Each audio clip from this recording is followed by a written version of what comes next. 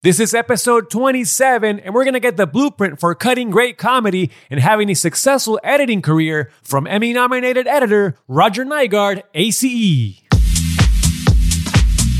Welcome to the Hollywood Editing Mentor Podcast. My name is Joaquin Elizondo, and I edit films and scripted TV shows in Hollywood. I created the Hollywood Editing Mentor program to help aspiring editors start or advance their careers in post-production. I don't have any training in coaching or some fancy degree in psychology. I'm just a guy who is relentless in pursuing his goals and wants to help people do the same. But I didn't achieve happiness and success in my career alone. Throughout the years, I've come across some amazing people that have offered valuable advice and guidance. That's why I created the Hollywood Editing Mentor program, to help people navigate the path to achieving their career goals. I've been in your shoes and gone through the same struggles. The challenges and fears on this journey are real, and I want to tell you, it is possible. I got a really good episode for you guys today because editor Roger Nygard is here to talk about his new book, Cut to the Monkey, a Hollywood editor's behind-the-scenes secrets to making hit comedies. And I gotta say, it truly is a guide to finding success as an editor, whether you want to work in comedy or really any other genre. And you can certainly learn a thing or two about cutting comedy from Roger because he's worked with some of the funniest people in the business. And Roger's new book, Cut to the Monkey, is the story of a filmmaker's journey through Hollywood, revealing the techniques behind how the experts find the laughs in any project. Before we get started, though, I just want to invite you to become a member of the Hollywood Editing Mentor community. You can sign up at hollywoodeditingmentor.com/community. And also make sure to subscribe to the Hollywood Editing Mentor podcast on Apple Podcasts and leave a 5-star review. And don't forget to share this episode with anyone that is looking to start or advance their editing career. All right, so my guest today is Emmy-nominated editor Roger Nygard, who, as a filmmaker, is known for the feature film Suckers and the documentaries Trekkies and The Truth About Marriage. He has also directed TV series like The Office and The Bernie Mac Show. His work as an editor includes Emmy-nominated episodes of Who is America, Veep, and Curb Your Enthusiasm. Last year, he produced and edited the docuseries The Comedy Store, and currently, he's editing The White House Plumbers. And today, we're going to talk about his new book, Cut to the Monkey, where he shares filmmaking stories that will leave you feeling inspired and better prepared to deal with your own struggles. This truly is a great book. I mean, I've already learned so much from it, and I love how it focuses on both the soft and hard skills that are related to editing. Roger also shares a lot of personal stories and experiences from the cutting room and wisdom from comedy luminaries like Sacha Baron Cohen, Julia Louis-Dreyfus, and Larry David, just to name a few. There are also a lot of technical tips in this book that'll help you become a better comedy editor. So make sure you get Cut to the Monkey today by using the link in the show notes. Hanging out here with editor Roger Nygard on the Hollywood Editing Mentor podcast. It's great to have you here, Roger. How you doing? Good, thank you, because it's really pleased to be here. Well, I'm really looking forward to talking about your new book, Cut to the Monkey, a Hollywood editor's behind-the-scenes secrets to making hit comedies. Congrats. I read it. It's truly amazing, and I definitely am excited to talk to you more about it. Oh, good, thanks. Yeah, I wanted to just tell people, look, here's how it's done. You know, this isn't a lofty meditation on what is montage, right? It's like, here's how to succeed as an editor. It's like a cookbook for editors. No, it truly is. And that's what I really enjoyed about it, is that it's just like you're giving us exactly what we need to know to be successful as an editor. And the great thing is that it's not just about, say, the technical side of things, right? It's a lot about, honestly, the softer skills that we need to pay attention to, and also just simply being able to tell a good story. Well, one of my themes in the book is that I think to be successful, to compete with those out there who are good and that you're competing against, you don't want to be an editor who cuts films. It's better to be a filmmaker who edits.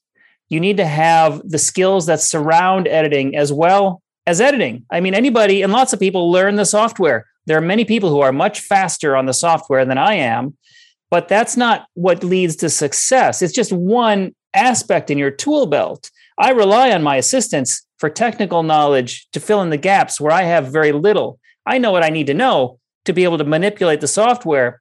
But what has gotten me to where I am as an editor is so much more than that. I mean, that's what the book is about. Totally. Well, exactly. And that's what I certainly talk about here through the Hollywood Editing Mentor program. So again, it's awesome that you put this out there, and I really look forward to definitely getting more into it. But before we do that, talk to us more about you and your career. How did you become an editor? And also, I mean, I know you've directed, you've produced, you've written projects. So just tell us kind of more about your career, how you got started. Well, editing captured my heart for sure. And that's where I spend the most of my production time is in an editing room. Most of my job offers are for editing, but I do all of the above that you just listed. I started out being obsessed with movies as a kid, as a child, watching movies with my parents. My dad loved sci-fi and action films like Mysterious Island or Where Eagles Dare. I remember watching that with my dad. And it was so suspenseful. I can still remember how my feet were tingling as I was watching Clint Eastwood and Richard Burton. It was just unforgettable and influential to me. And my mother loved Hitchcock films. So, The Birds. I've never been so freaked out and scared of birds in my life, but it's because of the way that film was so well put together, so well edited. And I've never forgotten those aspects. Being obsessed with this idea of movies that when you're a kid, it's just one of many things like bike riding or playing with Play-Doh or clay, right? Oh, movies, clay, bike riding. What will I do today? I found my dad's camera and started taking pictures. And I can remember vividly the very first time my dad left the camera out. He went to work. He worked for General Mills as a grain buyer in Minneapolis. And we lived out in the country. And there's not much to do out in the country except how you amuse yourself. And so I found my dad's camera. There was a half a roll left in it. And I went outside and started taking pictures of things. It was in the middle of winter. I went down to the lake and I saw where the water had splashed up and made these fascinating to me, beautiful stalactites, stalagmites, where it froze and dripped down from the roots of the trees by the lake. Took pictures of this because I thought it was pretty. And then I put the camera back and forgot about it. Okay, on to whatever's next, sledding. And then about 2 or 3 weeks later, a package came in the mail and my dad opened the package and looked at the photos and said, "Who wasted this film on ice?" so I was in trouble once again. And then my mother looked at it and said, "Hey, these are really pretty good." And she was very encouraging of my artistic side. And then I found my dad's 8mm camera, started shooting dumb little movies. And I've never really stopped. It's just the budgets have gotten a little bit bigger over time. Maybe not that much more sophisticated, though. Yeah, I remember not being able to put down my dad's Sony Hi8 camcorder as a kid. Well, now everyone's got a camera in their phone, right? And so a lot of kids they have the tools right in their hand at an early age, and they're taking pictures, they're shooting videos, they're posting them, they're editing them. And this is going to create a new generation of filmmakers who will have the technical skills. But what I found, and you may have noticed in the book, I really emphasize storytelling skills, which are as important, maybe even probably more important than knowing how to use the camera, is knowing what a 3-act structure is or how that affects the story, overall story you're trying to tell, and joke structure and setups and punchlines. There's a formula. It's almost like a mathematical formula to these things. It's very easy to learn. And once you have it, your editing will be so much better. Well, exactly. I've recently had these conversations. People ask me, for example, what's the best, editing software? And there's all these, NLE wars and whatnot. And it's like, well, these are just tools. Right? I mean, it's like the important thing is to learn, like you said, about story, being a storyteller. And I feel it's important that people understand that. Even if you're cutting a short film or a commercial, it's still the best commercials follow a 3-act structure with a setup, a rising action, obstacles with a protagonist who has a goal, and a climax or the punchline, although they're told very much more quickly. And that's really where I learned a lot of my skills was I spent 2 years writing, producing, and editing promos and commercials for TNT and TNT Latin America. And when you have to cut everything out of except what's the minimum to tell the story in a 15-second promo, it forces you to be very judicious about what remains. And you start to learn how irrelevant so many things are to the most important point you're trying to make. And even if you're editing a 2-hour movie, you don't want anything in there that isn't absolutely crucial to telling the story. Where I might make an exception, though, is if something's really funny. Okay, I'll leave that tangent in just because it's so funny, it establishes its own reason for existence. But generally, what I do as an editor is I take the raw material and I clear away everything that isn't necessary to make the point of the movie. And that's often the writers, the actors, the director, they'll give you a lot of things that are not necessary. And so it's your job to remove these things. And you're essentially rewriting the story. An editor is a writer. That's why you, as an editor, have to understand writing, reading, storytelling, structure of storytelling, in order to be able to be the person to do this final rewrite on the project that's in front of you. One of the producers I worked with, Alec Berg, once put it this way. He said that writing the script, if it's like making a meal, writing the script is like writing down the ingredients. Filming or the production is like going to the store and buying all the ingredients. And you get there and go, oh, they're out of this. Well, what can we replace it with? Oh, this is on sale. Hey, let's try this. You bring all these ingredients, you present them to the editor, who's essentially like the chef. And you say, okay, now make the meal. And so sometimes the script is very specific and helpful, or the recipe. And sometimes it's very general and you have to figure it all out, or put a lot of yourself, your thoughts, your ideas, your whole life, your emotions into the final cut of this product. And I argue that the three most important people in any production are, first of all, the writer, because there's nothing without a script. Second would be either the director or the showrunner in television, because they make all of the decisions in every department. But the third most important person, I argue, is the editor, because you're also a writer. And when someone's hiring a writer for a movie, they don't say, get who's ever available. They spend a lot of time choosing a really good writer based on their samples. And just as much thought should go into choosing the editor, because they're rewriting this product. And that's sometimes where an editor can ruin something. You can very easily destroy a great project if you don't have a good editor. And I've seen this happen. And that's why it's just as important to put as much thought and energy into choosing an editor as these other, what people generally consider the writer or director, just as important as these positions. Well, I got to say, I agree with you, Roger. But what would you say makes a good editor? Right. I mean, there's a certain amount of natural ability, right, that comes from who's good at doing crossword puzzles. Well, anyone can learn to do a crossword puzzle. Who's good at running the 50-yard or 100-yard dash? Everyone can learn to run faster. That's why even Usain Bolt, who's one of the fastest people in the world, has a trainer to help him learn to run faster. Whatever you choose to do, you can become better at it. And Malcolm Gladwell calls it the 10,000 hour rule. You just need to get your time in practicing and spend your 10,000 hours to become an expert at something. But I laid out the specifics in the book of these are the things an editor should know, particularly for comedy. For example, faster comedy is funnier comedy.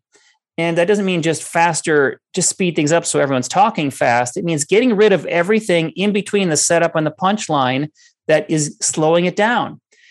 A lot of times, I'll give you a specific example. Actors will throw in all sorts of word baggage, is what I call it. Jeff Schaffer, the showrunner, one of the showrunners of Curb Your Enthusiasm, calls it word dust. We're scraping away these barnacles. For like they'll say, they'll pause. The unnecessary pause is the enemy of comedy. Here's a sign of an amateur editor, whenever I see this, if I'm looking at, let's say I'm watching a movie and someone is speaking, but they're not on camera. Maybe you're looking at a reaction shot or an insert and the voice is off camera. If that's the case, you have total control over this audio. That means you can cut out the ums and the nos and the pauses and tighten everything up without anything stopping you. Whereas you might be much more difficult if their face is on camera and you're stuck with what they say. Even then, I will clear out a lot of ums and nos. You can't even tell if somebody says I'll just remove the audio, even though they're on camera, and you won't notice that they said It just gets in the way. It slows things down. It gums up the works.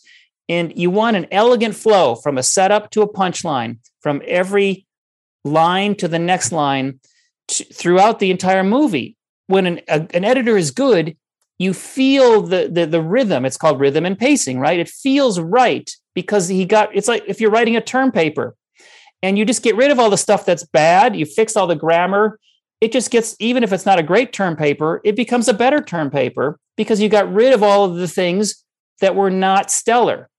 And so you're doing all these things as an editor. I'm fixing grammar. I'm fixing enunciation. I'm replacing words sometimes. I got lots of pet peeves like asterisk. That's how you say the word asterisk. There's other pronunciations that drive me crazy. And I will search and I'll replace just that one consonant or a vowel here and there to improve an actor's performance. And then the flow is smoother and more elegant, and it becomes funnier now because you're getting to the punchline more smoothly without anything in the way or diverting you from where the flow that you want, the writer wants you and the actor wants you to go. But sometimes things get in the way and you have to clear them out. They're not little things, but it's these details, right? They add up over time. There's so many, they add up. Exactly. They add up, and it's just finessing your cut. I mean, like, you talk a lot about sound in this book and how important it is, and also talking about just rhythm, how you really are also editing by sound more than picture initially. For comedy, especially sound is primary. The performance is in the sound.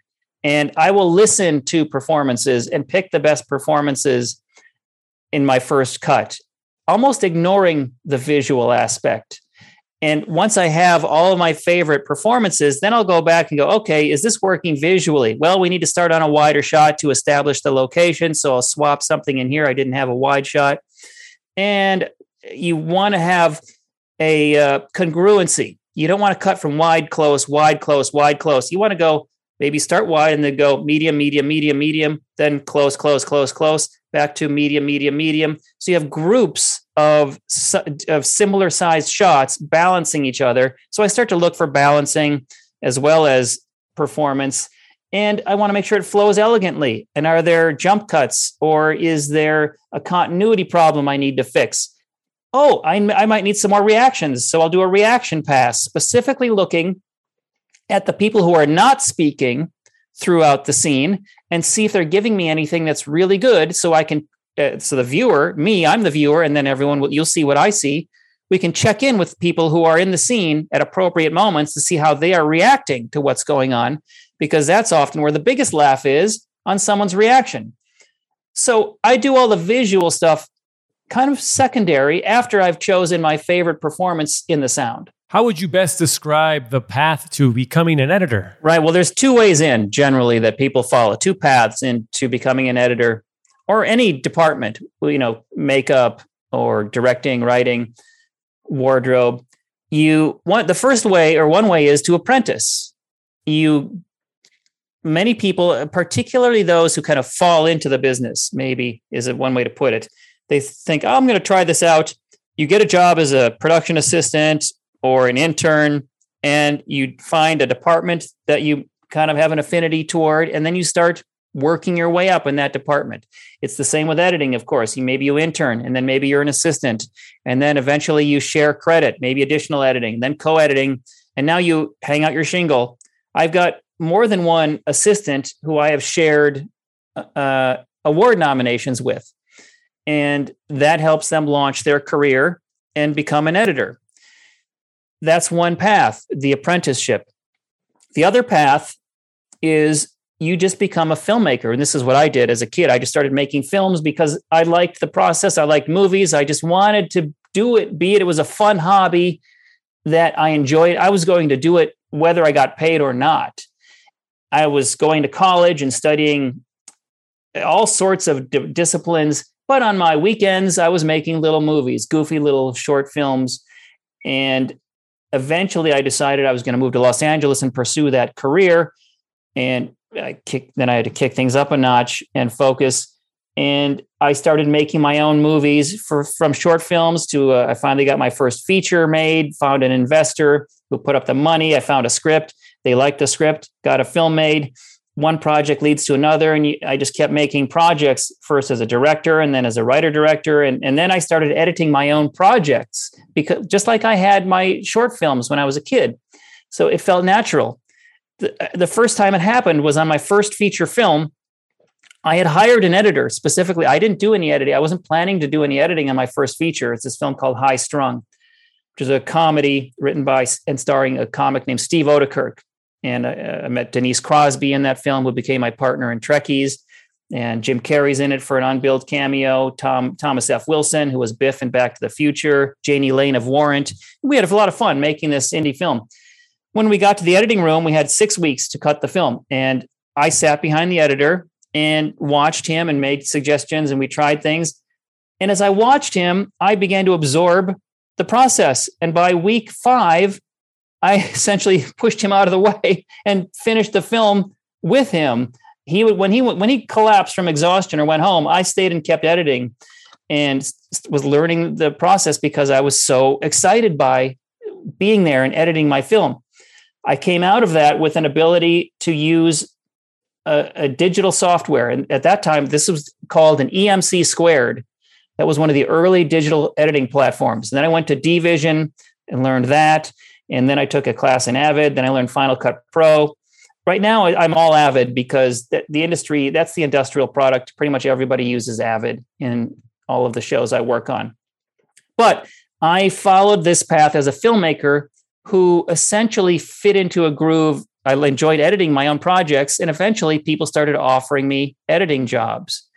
And I found I really enjoyed that lifestyle, that process. I liked the hours. I liked putting puzzles together. I could be creative, and it fulfilled my need for creativity as a writer and a creative person by being an editor. And now that doesn't mean that both of these paths can't coexist. You can't do both. In fact, I recommend you do both. Make a short film. I had an assistant on Veep who used to come to the office, and I would reference movies I'd seen like Jeremiah Johnson or The Wild Bunch, and he would look at me blankly. You haven't seen The Wild Bunch? Sam Peckinpah? Have you heard of... no, never heard of that. So I said, okay, let's sit down. Let's make a list. I gave him a list of movies that I thought you absolutely need to see these movies.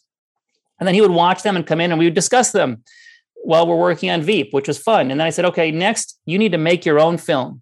You need to make a short film so you understand the entire process from beginning to ending. Write the script, cast it, direct it, edit it. And he did. And he said it was really scary. I wrote about this in the book, his process, because it cost him $20,000. It's not cheap. Sometimes if your ambitions are to be good, you need the location, you need props, you need to feed the crew.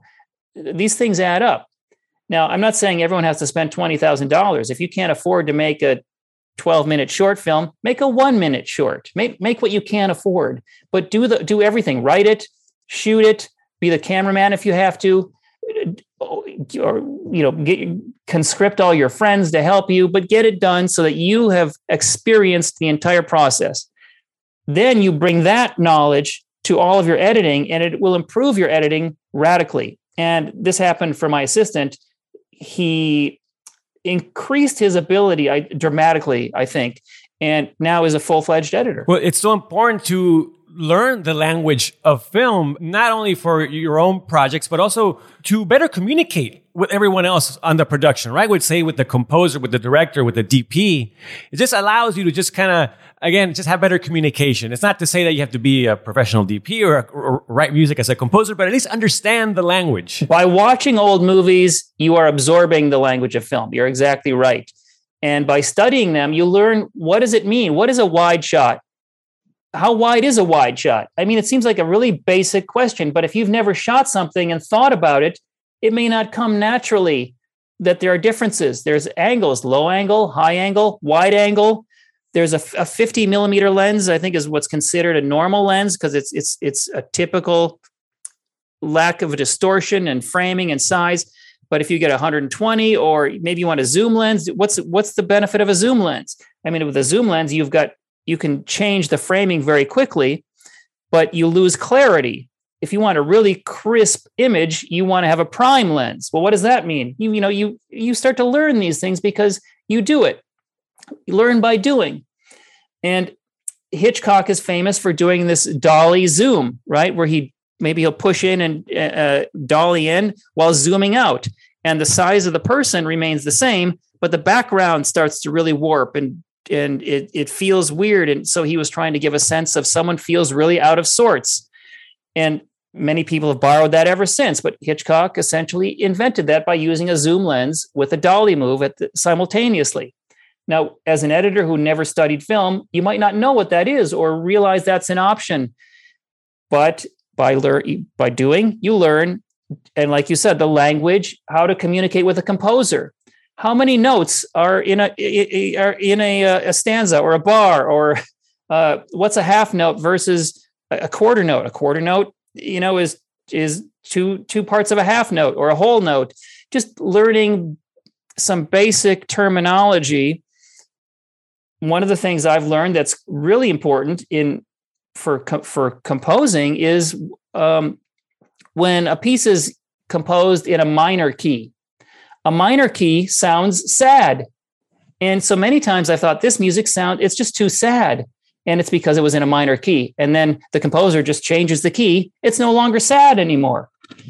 I would never have known that if I hadn't studied it a little bit or learned about it a little bit. And I was able to solve the problem in my own mind much more quickly without trying to discuss what's wrong with this cue with the composer. Oh, it just doesn't work. Try something else. That's not very helpful. But hey, I think it's in a minor key. It's too sad. This is a happy moment. Let's try something else here that feels a little more positive energy with some more positive energy.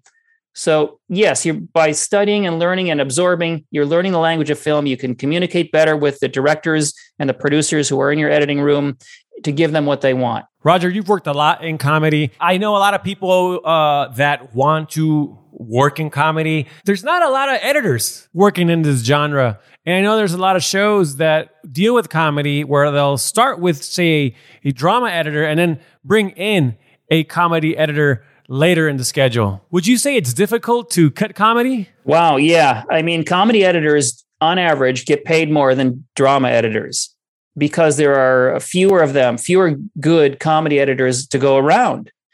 So it raises your value. And why is that? Well, comedy is just drama with the jokes added in. It's much easier to do drama without the jokes.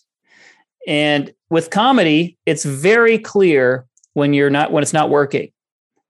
If you're not a good comedy editor, it's obvious because it's not funny. Whereas drama, you've got more room to slide, and you can get away with it not being as tight or as perfect. It's still going to be perceived as dramatic. Whereas your skills have to be pretty razor sharp with comedy. And you have to have that particular instinct to know what's funny, that what you think is funny is what your showrunner or your director and the writer thought was funny. You've got to be in sync. And there is a lot of consent and agreement among comedians and writers about what's funny. People will go, yeah, that movie's really funny. Everyone agrees, right? That is funny. So we all have a sense of what's funny, and there are certain things that lead to laughter. One of the things I did in the book was break that down into what I call the periodic table of nonsense. Here are the things to look for. This is what's funny. And I think it was E.B. White who once said that dissecting comedy is like trying to dissect a frog. They both die in the process. It's very hard. You kill a joke by trying to explain it, right? But there are things that, like, for example, surprise is one of the things you try to create. You want an audience to be surprised about the turn or direction that something took. Somebody said something unexpected. So we're walking a delicate balance between making sure the audience is not ahead of us, but they're not too far behind us. You want to try to keep them at a certain place in the story so that when it's time to laugh, they're not having to think and put the story pieces together because they're too far behind and they're trying to catch up, because there's a different side of the brain. Laughing and putting the story together are different processes. So you want them right up with you, but not too far ahead. If they're too far ahead, they're predicting what's going to happen and there's no longer a surprise. So then if they're ahead of you, you got to speed things up to get there faster so that the timing is right. So that's the first one of the first elements I discovered, or when I was started trying to figure out what is comedy. The second was that most of comedy, or a lot of comedy, is just truth. Someone speaking the truth, showing us the truth. Because we as humans in society, we spend a lot of time trying to suppress the truth. We work very hard trying not to face the truth in our lives and in relationships, particularly, right? Larry David spends a lot of time dealing with liars or lying about something and then having to tell another lie to cover that lie up, and then it grows and gets more out of control. The third thing is pain. Surprise, truth, and pain. There's nothing funnier than watching somebody fall down or bump their head, right? And a lot of great comedy combines all these things. Slapstick comedy. Buster Keaton is, in my opinion, the greatest master of slapstick. If you've never seen a Buster Keaton movie, you must go back and watch Buster Keaton movies, because the brilliance is in his staging, his acrobatics, but also the editing and his conceptualizing of what's funny. And you'll notice that Jackie Chan, for example, is doing Buster Keaton. He's a Buster Keaton fan and is bringing forward into a new era that style of comedy. And you'll start to notice antecedents in everything you're watching now. Every movie you love today probably has antecedents in all of these early forefathers of filmmaking and foremothers, forewriters, all the people who came before. So those are three things that you look for in comedy: surprise, truth, and pain. But then there's other things like absurdity is naturally funny, and behavior that violates social norms.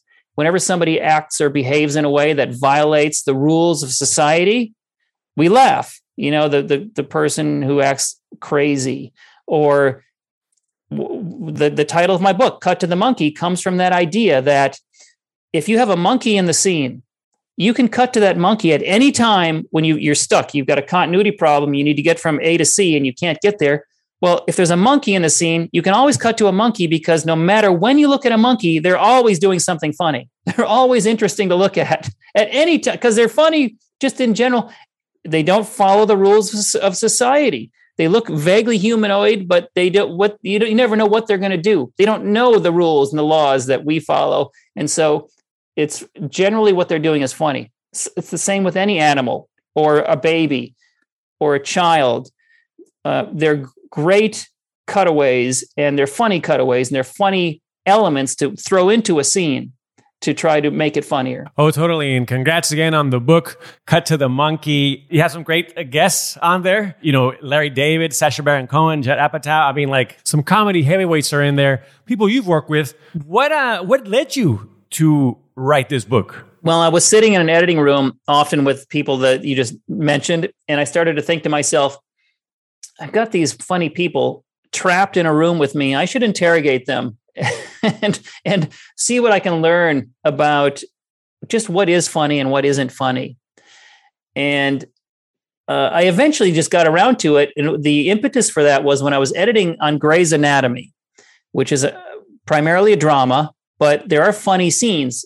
And that was one reason I got hired on the show, is because the showrunner, Krista Vernoff, who had taken over the series at season 14, wanted to go back toward the show's comedy roots. So they were looking for an editor who knew comedy. So I was brought on. One of the other editors came up to me one day and said, "How do you edit comedy?" He was really struggling, because he wanted to give Krista what she was looking for, but he had come up through drama. And he realized there was a difference. And so I thought, well, yeah, there are some specifics. And I wrote him a list of 8 or 10 or 12 things. And then I just kept going, and cut to 2 years later, I had the book done. I interviewed these people, these showrunners I worked with, and collected their wisdom and sprinkled it throughout my advice. And that's what became this book. But I'll give you an example of what I told this dramatic editor. I said, for one thing, if you want a scene to be funnier, what you're used to in Grey's Anatomy is using a lot of close-ups, because drama is in the face. The emotions are in the face. So when people are emoting, they're crying, they're emotional, they're overwrought, you tend to get tight. But if you want it to be funnier, go to the wider shot, because a lot of the comedy is in the body language. And if you can't see the body, you're losing a lot of the humor. When you can see maybe the way they're standing is awkward, and you get an extra laugh that you wouldn't have known from that tight shot. I gave him specific tips like that are practical. You can apply that easily. Well, check the wide shots if you wanted to get funnier, widen out. Another is when someone is delivering a funny line, you've got to be on their face as directly from the front as possible. The more direct it is, the funnier it gets. A punchline delivered from a side angle is not as funny as a punchline delivered directly or more directly toward camera. And a punchline delivered off camera is even less funny. And once you get on their face for the punchline, do not cut away until the absolute last syllable of the punchline is delivered. You'll have a tendency sometimes to want to cut away too soon, maybe to match continuity or for some other reason, but don't do it. Wait till they finish the sentence. It'll be funnier when you do that. And there are little things like that you can do that you might not have been aware of. I wasn't aware of these things until I started learning them. But part of what a scene being funny is just good editing it well and getting rid of everything that's unimportant. Just plain speed things up as much as possible. I'll tell you another thing I cut out. A lot of actors will throw in announcements before they start speaking. It's basically, it's like clearing your throat, which is say, meaning I'm about to speak, pay attention to me. The way they do this is they'll add look or listen before they start speaking. I notice Joe Biden does this all the time. He'll say look, and then he'll start speaking. And it's just a crutch, a pattern that we sometimes fall into when we're gathering our thoughts. I cut all that stuff out. I just get to what they're going to say without the announcement. And it speeds things up a little faster and gets you there more quickly and more elegantly. You get into also this part where you talk about what is important as an editor to learn besides editing, right? You say history, science, literature. Because I remember someone asked me, like, how do you keep improving as an editor? And what I said was that I like to have experiences, right? I like to talk to people. I like to travel. And I remember she was surprised with my answer, but it's just, reading this book, it's like I connected with it and related to it because yes, I think it is important to become a better editor. You need to have life experiences and also learn about other things that are not directly related to editing. So important. I wish I had taken more literature when I was in college, because it's about story, classic literature, great literature, absorbing what all the masters have done long before I arrived on the scene. But also, yes, you need to know about science. I mean, I'm not good at science. It doesn't matter. You still need to know something about, especially like another specific example. I thought when I was in college, well, I like directing and I want to be able to do special effects or communicate with a special effects person. So I took a class in physics so I could understand how does the universe work?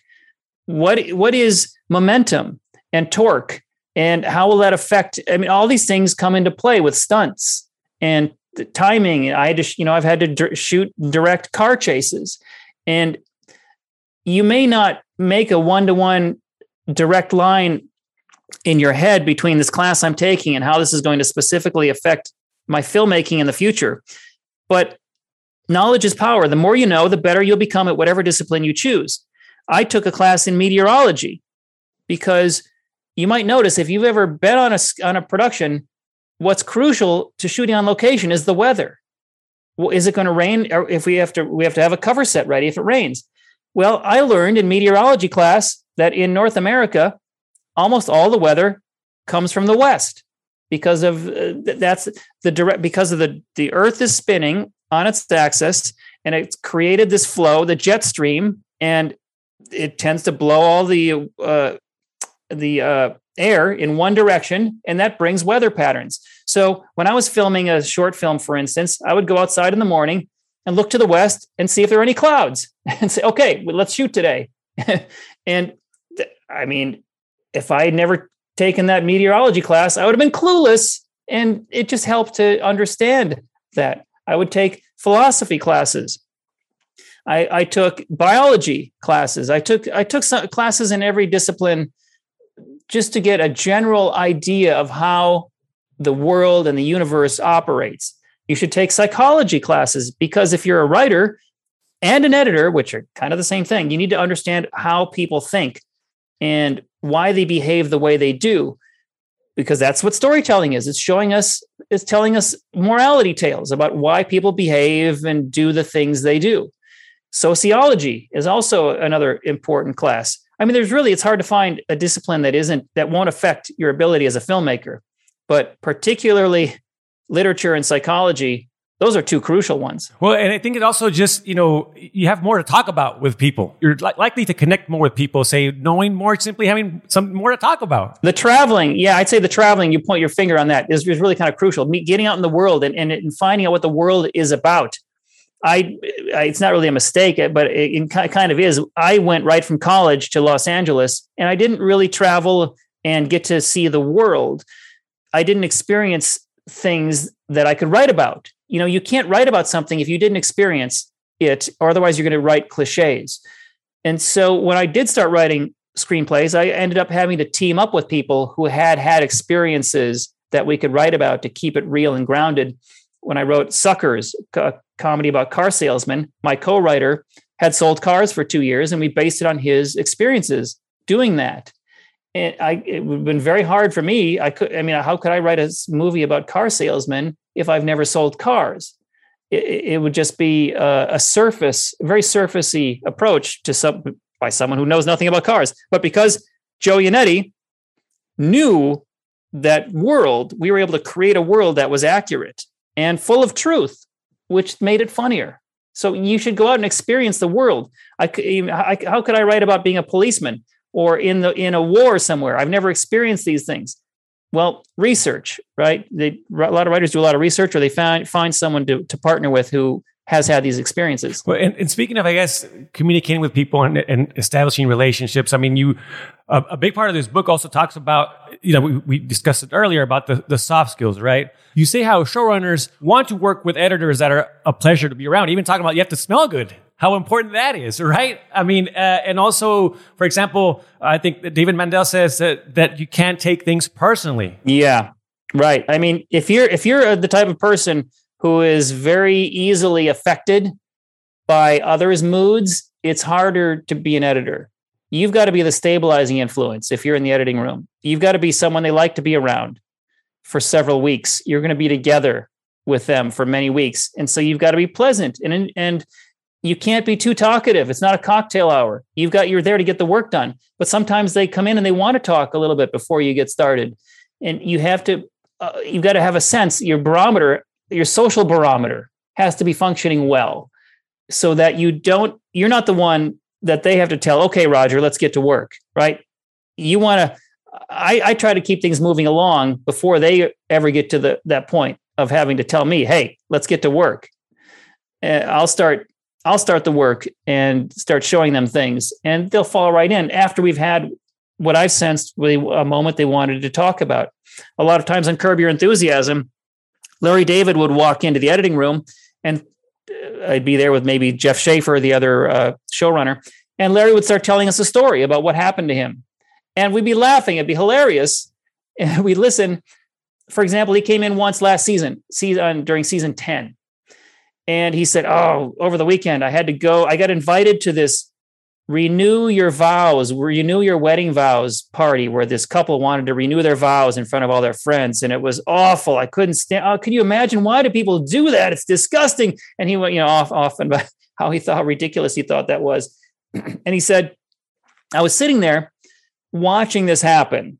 And on my face, it clearly showed how disgusted I was. Oh, get a room. This is ridiculous. And then I realized I was on camera because they had a videographer there to capture everything. And the way the camera was framed, I was right within frame.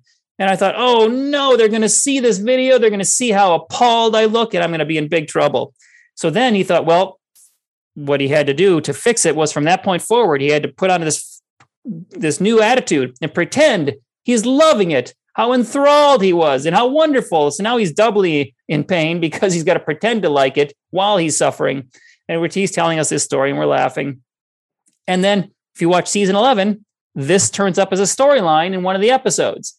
And so even though we enjoyed this little moment and we laughed and had a good time. And then we got to work. It was all part of the job because Larry was essentially trying out a storyline on us, which then made it into the next season. Well, it's good to hear that you love doing this because you do have to love this. I mean, the truth is that this requires a lot of work, no matter how fun it is. The hours are long. Yeah, I'm not gonna soft sell this. The hours are long many times. And it's a very labor intensive job because you have to put all these pieces together. And that means you've got to look at everything. You've got to sort it. You've got to be really organized. And it takes time. It's not being an editor is not really a job for an extrovert. It's really more of the person who embraces their introvert, the side of them that can be introverted. I mean, we all have both, at times, different times, but you can't be easily distracted if you're going to be an editor. You have to be able to focus and deliver a work product that not only is good, but is done on time within the schedule.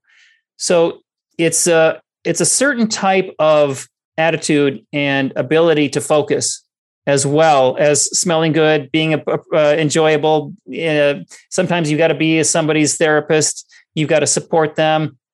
They're maybe feeling insecure about the film. Oh no, I hope this episode is going to work. It is. It's great. It's going to be. We're going to get it there. I can see it. I think you did a great job. You've got to be supportive. They're looking to you as not just to put pieces together, but to be a part of the support team. So you have the job of an editor is many faceted beyond just putting the pieces together. You have to identify what people need and present that support. And sometimes that you identify they don't want to talk. They just want to work. Sometimes you identify they need to talk. And sometimes you've got to build them back up because it was a very difficult shoot. And you know what? It may not be what they envisioned, but what you've got here is good and it's going to turn out great. Oh yeah, it's so true. I mean, I've experienced that, and so yes, I mean, and that's why I love this book is because you talk about this side of editing and maybe doesn't get talked about enough, and you really tell how it is, what it is working in doing this career. It's all in this book, Cut to the Monkey. I mean, obviously you work with the biggest names in comedy. Obviously, you're still working with them and you keep getting hired back. You talk about, you say that the willingness to edit keeps you getting hired back, right? I mean, you work hard, right? And I think we talking about, I guess, work-life balance, right? This gets discussed a lot, but the reality is, like you said, I mean, these are long hours and sometimes you gotta make yourself available on the weekend if the showrunner wants to come in. I mean, right. I mean, part of getting asked back, that's, as you put it, I write about that. You want to get referrals. You want people to refer you to other people. You want them to call you for the next project. And the way to be the guy or the person who works repeatedly, yes, you have to be a good editor, but you also have to be available. You have to be there when they need you. You can't offer resistance. It's very difficult to work with somebody who is resistant all the time. And there's on two levels. One is for your physical presence, you need to be there when they need you. And sometimes that means working till 4 a.m. and on weekends. And also you need to give them what they want in the editing room. You've got to, one of my mottos is get the producer out of the room as quickly as possible. And you do that by giving them what they want. You have already made your case for what you think is the best choice in your editor's cut. It's no longer time for you to debate what's right or wrong. The time is now for you to listen to what they're looking for and asking for and try to give it to them. You're just slowing things down if you defend your choices. Being defensive is not helpful. Okay, sure. If somebody asks you a specific question, what do you think about this edit or this scene or this take? Sure, voice your opinion. You're hired to have an opinion. But it's a waste of time, or it's the wrong energy to debate your choices. Well, I think what I chose is better because this. That's irrelevant. If it's not working for them, it doesn't matter what you thought when you made that choice. And so you've got to be willing and open to try anything. Krista Vernoff on Grey's Anatomy said that for her, great editors get excited by a note to try a new thing. And if you do that, you're going to get asked back. They want to see your excitement to try new things, to try their suggestions, to try it their way, to try 50 different songs, if that's what it takes, to find the right song for that moment. The person who doesn't get excited is offering resistance to change. And it's natural to not want to change what you already did. It's natural to want to go, no, I don't think that's going to work. I never say, oh, that's not going to work. It's like what they do in improv comedy. They have a process called yes and. You never say no to what someone throws to you in improv. If somebody says something like whatever the concept is they're working with, you're making things up, right? You're doing improv. Someone says, oh, I've got a duck on my lap. And if you say, no, you don't, you stopped the forward motion of the comedy. So what you should say is, when someone says, oh, no, I've got a duck on my lap. Yes. And it just took a crap on your chinos. You toss it back. You say yes, and you add to it. It's the same as an editor. Oh, I don't think this is working. Could we try something else? Yes, let's do that. And maybe we could also try this other thing that you think might work better. You try their thing, you try another thing. It's non-destructive. You can make choices and it doesn't destroy what you did before. You can always revert to what you had. And oftentimes we've gone right back to what was in the editor's cut after trying everything. And then the producer or the director can grieve that they didn't get what they had imagined in their mind, but they can see that you now have the best of all possible choices because you went through it with them with an open mind. I love how you share personal experiences from the cutting room in this book. Any I guess, stories you could share, or maybe an experience you had with someone like Larry David or Sacha Baron Cohen. I mean, what are some things that you've learned from these people? Oh my goodness, I learn so much from these people all the time. And I mean, when I first took the job on Curb Your Enthusiasm, Larry David asked me, why do you want this job? And I said, specifically, Larry, I want this job because I want to learn how you do what you do from the inside. And he laughed and pretended he wasn't flattered and gave me the job. But I have learned from every producer I've worked with and every director and every writer. I keep learning. I haven't learned everything by far. I still have so much more to learn. But I learned from Sacha Baron Cohen, for example, that when he is faced with a joke that isn't working, that he feels like it should work, he doesn't examine the punchline. He'll examine the setup first. This punchline should be working, but it's not. When he does a test screening, it's clear it's working. It's not working because the amount of laughs. And he gave an example how one time he looked at the setup and he realized there was a sound effect that was 3 frames out of sync. He put the sound effect in sync, beefed it up a little bit, rescreened it, and it got the big laugh he knew should be there. He knew intellectually this should be funny, but it's falling flat. It's because it wasn't quite put together right. He fixed the setup. He fixed the building blocks around the punchline, and it worked.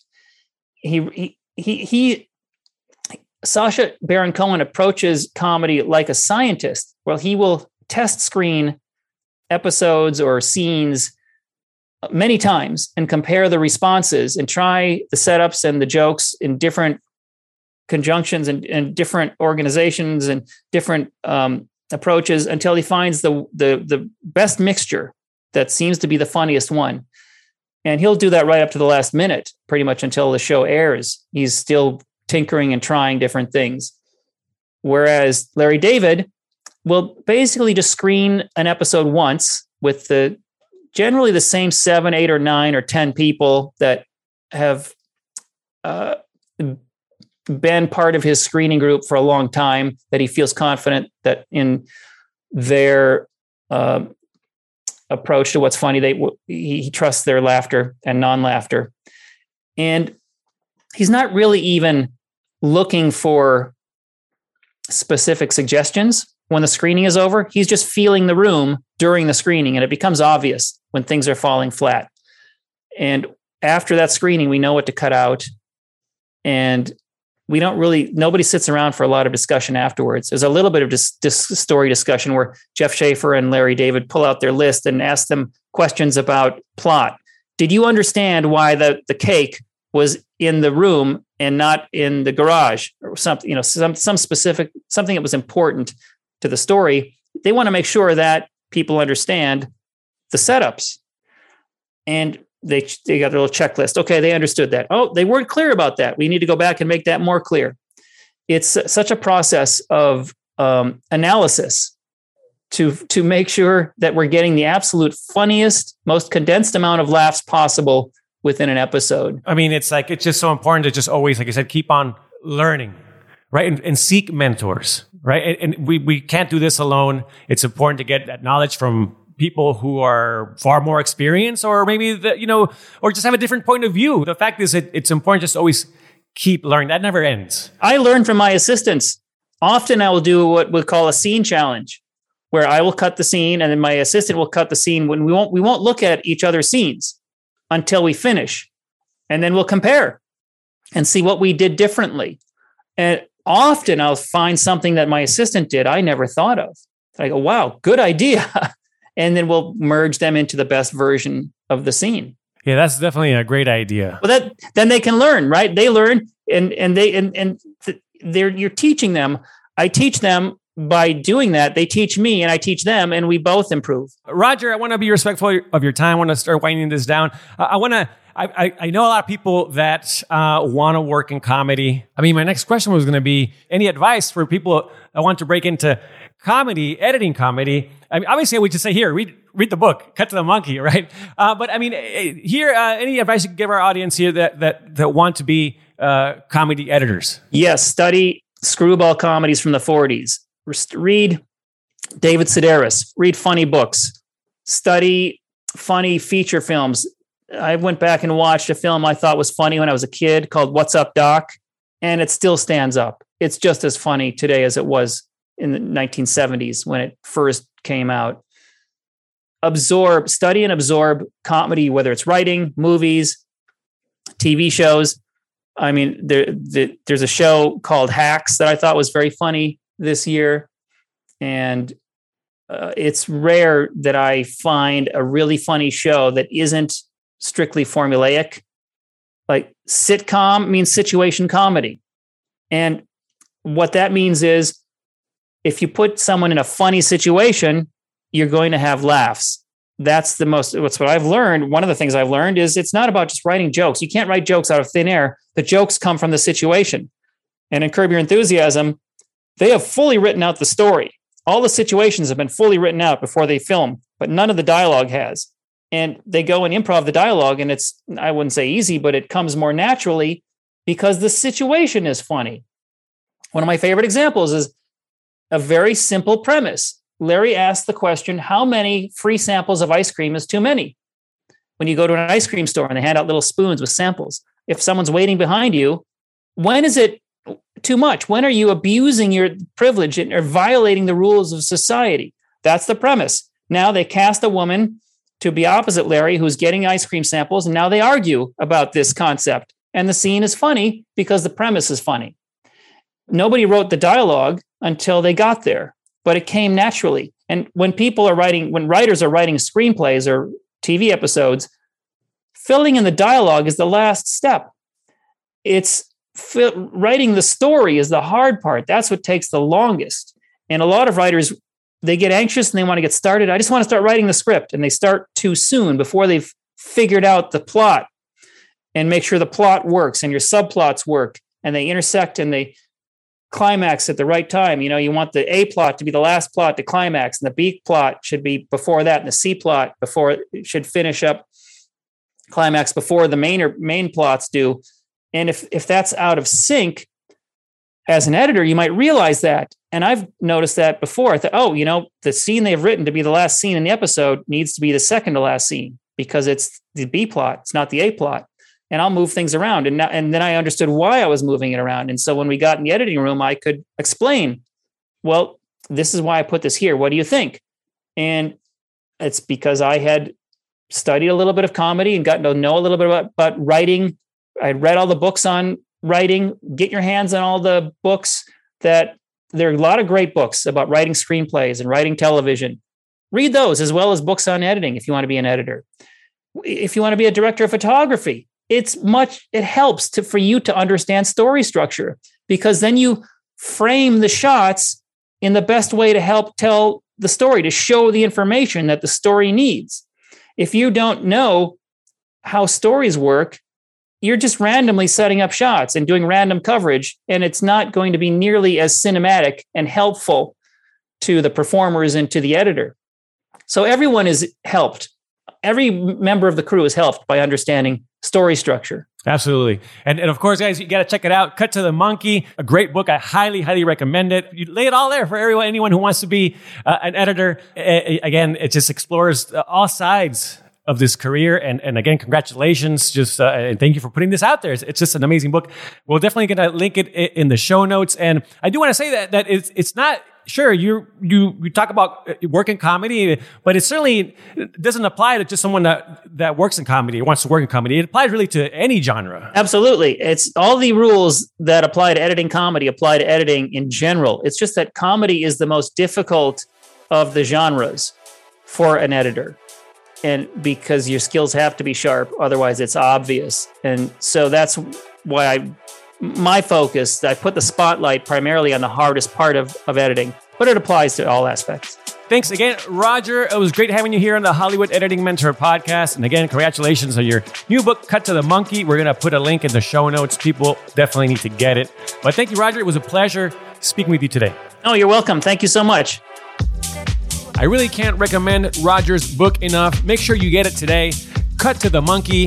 It's available by using the link in the show notes. I'm telling you, it's a blueprint for finding success as an editor, whether you want to work in comedy or any other genre. Thank you for listening to episode 27 of the Hollywood Editing Mentor podcast. Make sure you subscribe on Apple Podcasts and leave a 5-star review. And also make sure to share this episode with anyone that is looking to be an editor, that wants to advance their editing career, or that is interested in cutting comedy. My name is Joaquin Elizondo, the creator of the Hollywood Editing Mentor program. I'll see you next time.